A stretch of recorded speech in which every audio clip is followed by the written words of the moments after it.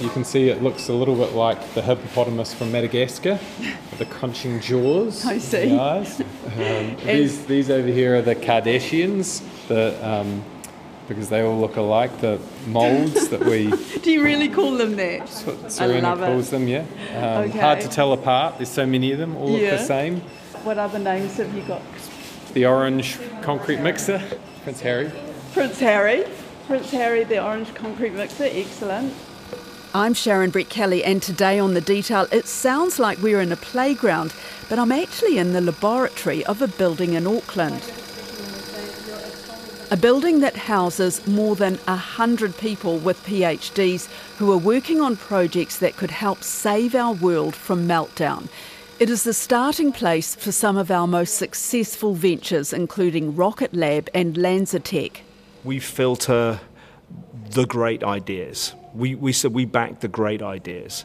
And the model that we have here is quite different to the model that you'll see across New Zealand, where here we take a technology first and experience first look at these new ideas.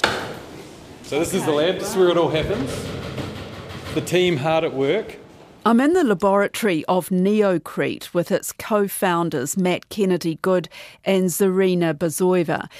And with their small team, we're about to watch a live experiment in a concrete crusher, the machine they've nicknamed Gloria. We've got a X and Y axis, and the green line is showing us its strength, gaining as the jaws of this hippopotamus clench shut and tighter, building the pressure. The pressure equivalent to 800 metres underwater, like water pressure. What are we going for here, team? Well, control was 10. Okay, we've reached control, so this is good. This is good, strong concrete. If we can get to 20, we'd double the control. Oh, we hit 20. Neocrete is one of more than 20 startups in this building, aptly called Future House. What these startups have in common is that they are part of the fast-growing science and engineering-based deep tech sector. I've been invited here to meet some of them. And here in this lab, they're working on a clean solution to one of the world's biggest polluters. Concrete is the most used product in the world after water. The glue that holds concrete together is cement. But the problem with cement is that it's responsible for 8% of global greenhouse emissions. And so what Neocrete has done is found a way to replace cement by activating volcanic ash. There's a lot of volcanic ash around the world. It's not really used very much. Volcanoes have already done a lot of the work, and we finished that with our activator that we've developed. And so we can currently replace half of the cement and concrete, about 50%, which is, if Neocrete was scaled all around the world right now, it would be 4% less greenhouse gas emissions around the world. And we're going for 100% replacement by 2027. What we've got here is a setup which enables us to make concrete, testing different materials in it, and then we've got machines to crush it, places to cure that concrete according to the building code, and a whole wall full of different materials from across New Zealand and some from around the world, which we're using to make our activator, which is what makes concrete, enables us to replace cement and concrete and activate that volcanic ash. This is what it looks like. Okay, so just a pinkish powder. Fine powdered, not too unlike cement or maybe talcum powder, So that's your secret ingredient, yeah. Serena. Well, yeah, the activator, it accelerates chemical reactions that happen in concrete that makes them stronger and more durable and resilient to water and potentially the other impacts of climate change like flooding or seawater level rising and a lot of other things. So on top of reducing the actual CO2 in concrete or embodied CO2 in concrete, it's actually, because it's more durable and it can sustain the impacts of climate change much better, it actually becomes a more sustainable building materials in all sorts of ways. Okay, so everything in your product, Neocrete, is natural and sustainable? Well, I would say 95% is natural. We still add some chemicals that do the magic. But yeah, the majority, 95%, is from New Zealand and natural materials. And this is what it looks like for you to have a feel. And this is symbolic for us. It looks like some little hands holding a little version of the world, and we're a very impact-focused business. So our goal is to reduce global greenhouse emissions by 1% by 2033, within 10 years. So that's 500 million tonnes of carbon that we want to stop going into the atmosphere every year. But you're still what are you doing? Working on the formula still? You're still perfecting the formula? Yeah, so we don't do all of the processing of the materials in this lab, but here we do the final stages of processing the materials and pretty much mixing it together for the activator. And we continuously tested new formulations as we go and new materials, where currently we think maybe 95% ready for commercial production, but we're still tweaking our formulation based on the test results we achieve from our customers. How long have you been working on this for? 5 years. That's when Newcrest started 2018. Yeah, and we're finally at the stage where we can go commercial. So we've just today signed a lease for our pilot plant. It's going to be in Auckland, and this is to supply the New Zealand market. We've also got our first export orders from overseas. And we are very grateful to Callaghan Innovation and Waka Kotahi, Akina Foundation, all the government organisations that actually believed in us and provided grant money for us to start our research that now resulted in this amazing product. There's a bit of a family story here, isn't there? Is that right? Yeah, so my dad is a concrete scientist and he was a university professor, civil engineer. And when I was younger, I would wait for my mum in my dad's labs. Where is this? That's in Russia, in South Russia, on the border with Georgia. And he was just experimenting, and that's how he told me about this amazing building material that connected the land with bridges and tunnels, and that allowed us to build vertically rather than horizontally. And that's where I developed love and excitement for this amazing building material. It was in New Zealand that Serena started working with Matt on a green version of concrete, with her father as part of the team. But selling this product has not been easy.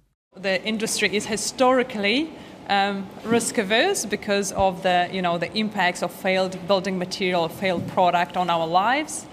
But there needs to be a balance between the innovation and conservatism that is healthy. And maybe at the start there was quite hard to break into, but now we're getting recognized and we have a few champion or early adopters that are happy to work with us and happy to trial and give it a go and hopefully have a great success story. And the rest of the industry, we believe, will pick up as they see success and they see that there's no risk or someone de-risks it for them by building other companies like Kaingaora, for example. There's a building in South Auckland in Mangarei, social house that has neocrete concrete panels already. So I think more projects like that will create more traction for us. This is kind of the value of a place like Outset, is that each of the companies here developing technologies that could genuinely transform industry. And industry transformation is really what we need today. Sean Simpson is taking me to meet my next startup in the building and talking to me about how this all works. He's the founder of Lanzatech, the clean energy company, now worth billions of dollars. He's back in New Zealand and chairs Outset Ventures, the incubator for deep tech startups here in Parnell. Its second role is to raise money to support more of these companies. As we think about the climate crisis, as we think about the need for us to rethink how we make everything that we see around us, we need innovation, we need new industries, and that requires entrepreneurs to successfully bring their startup ideas into the commercial environment. And so Outset is here to grow those early stage companies that develop in the community around us. Did you have this when you were developing Lancetech? No, and we would have benefited enormously from it.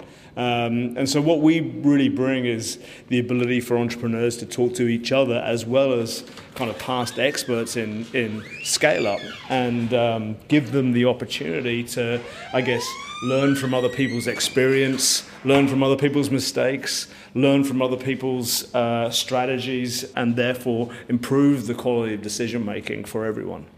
Excellent. Hello. Nice to meet you. Hi. Nice Great to meet you. Where are we? We're currently standing in one of Biotelliger's laboratories where we do work on our crop protection technologies.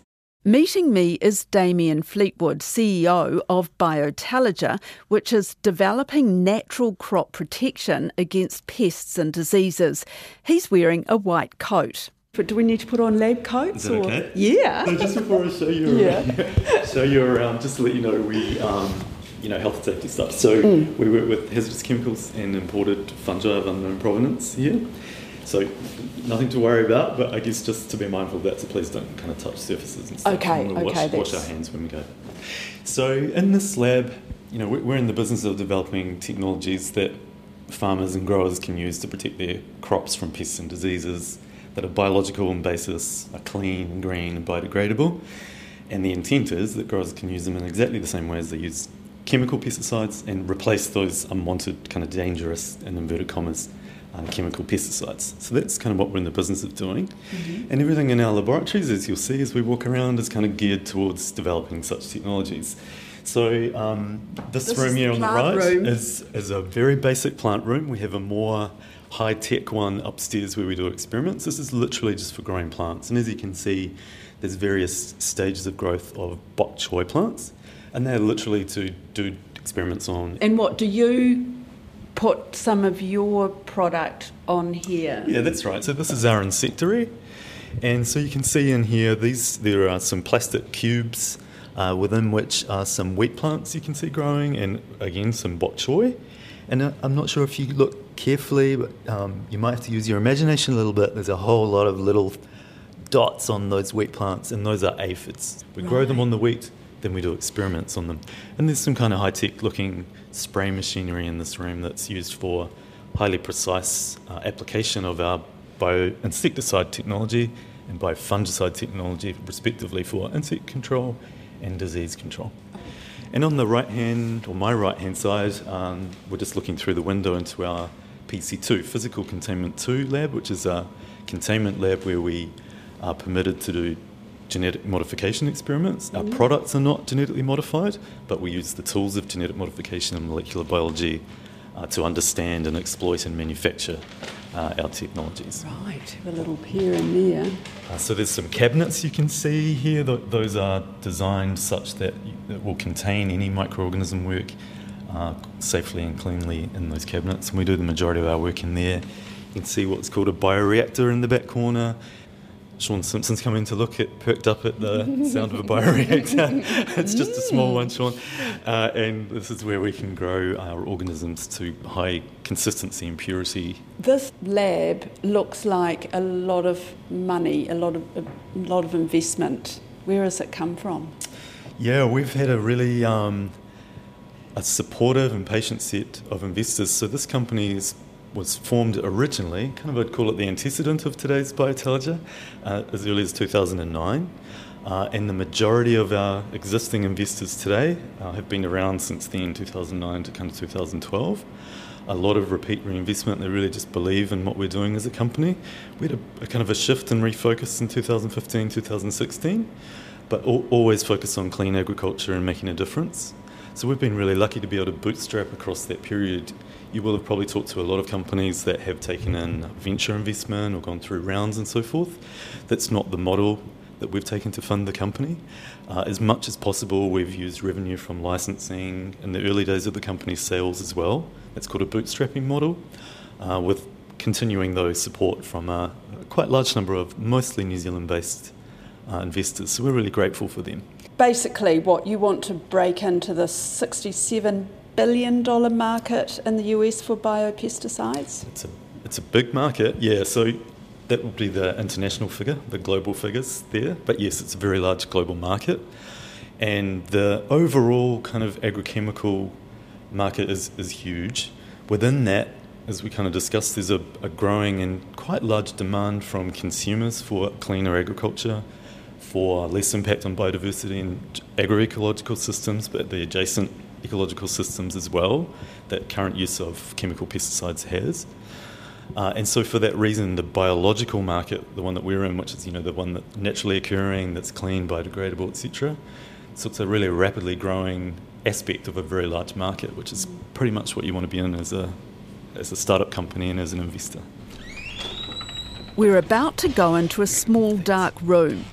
Would you like to see some fungi? Oh, yes, please. Maybe you can't see too well. I can smell. What does that smell? That is the smell mostly of the growth medium that this particular fungus is growing in. This is the fungus that forms the basis of our biofungicide technology. This will be our first main product to market.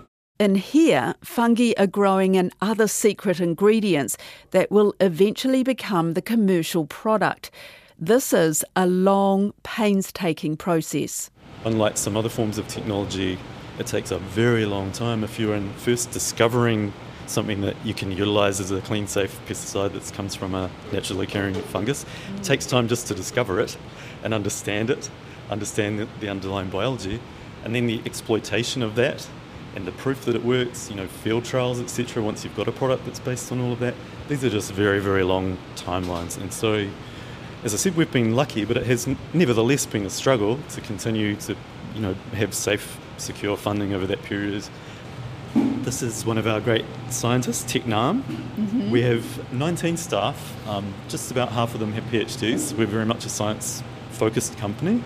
Tech Nam, though, is our only person with 2 PhDs in engineering. And he's currently grinding up some of that material we were looking at for analysis. I'm sitting with Sean Simpson now in the open plan office of Outset Ventures. After the huge success of LanzaTech, what drives him now?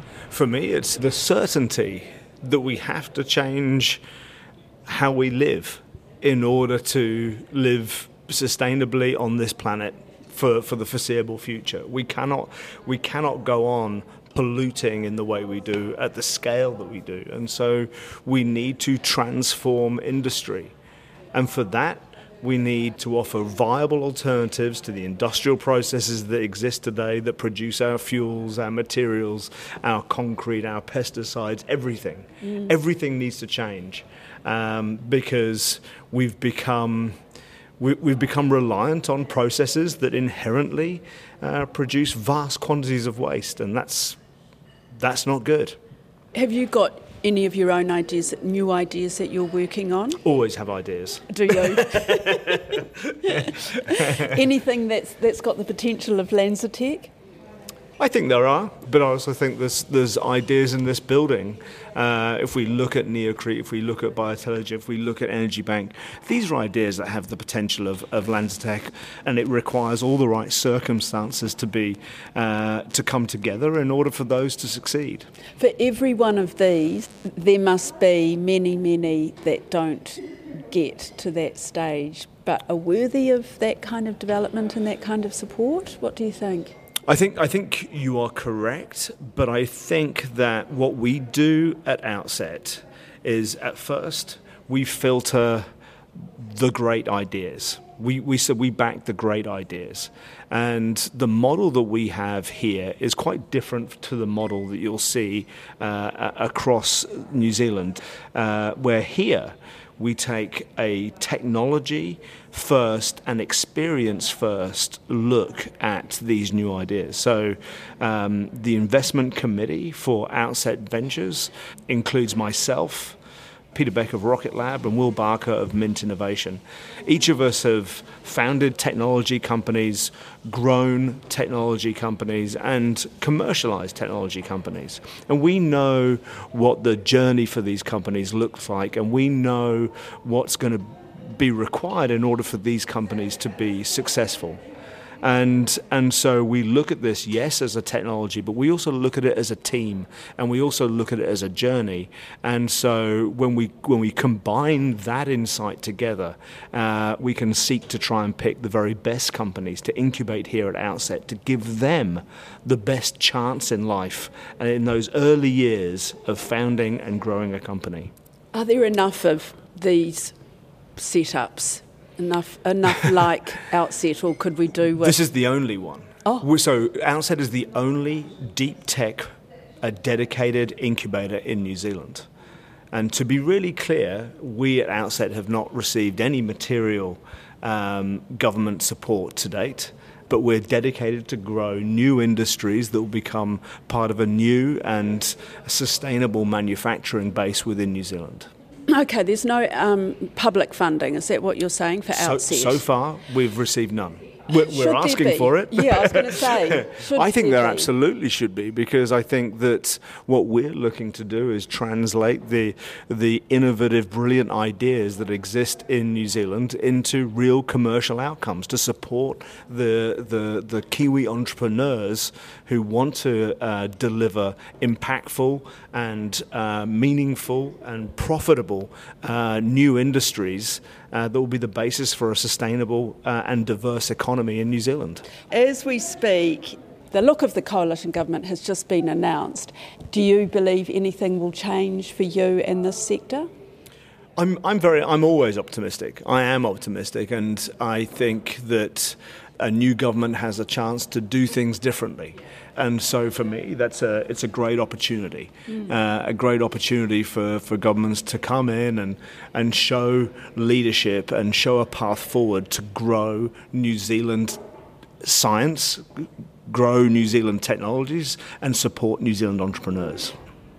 Is that why I've been invited here? Because you've got a message to send to the government and to potential financiers. I think, have you got a second round of funding coming up? Yeah. I mean, honestly, yes. Yeah. I mean, I think our message to the government is we're here to support New Zealand entrepreneurs, and we'd like them to partner with us. Back to Damien and the future of biotalogy. It wants a slice of the big, lucrative global market, but his hope is to keep the company in New Zealand. Our expectation, though, is that the company, more or less as it is, whoever the owners might be, would continue to be based here. We're an R&D technology development company. We don't have ambitions, for example, to do manufacture or distribution, and so that drive for some of those other companies to be near where the big markets are doesn't really exist for us. We'll work with large contract manufacturers in those markets. So it's our hope and expectation that we'll stay a Kiwi company based right where we are. That's it for today. I'm Sharon Brett-Kelly. The Detail is supported by the Public Interest Journalism Fund. Today's episode was engineered by Jeremy Ansell. Phil Vine and Alexia Russell and Bonnie Harrison are our producers. And thanks to Sean Simpson, Damien Fleetwood, Serena Bazoeva and Matt Kennedy Good. Mā te wā.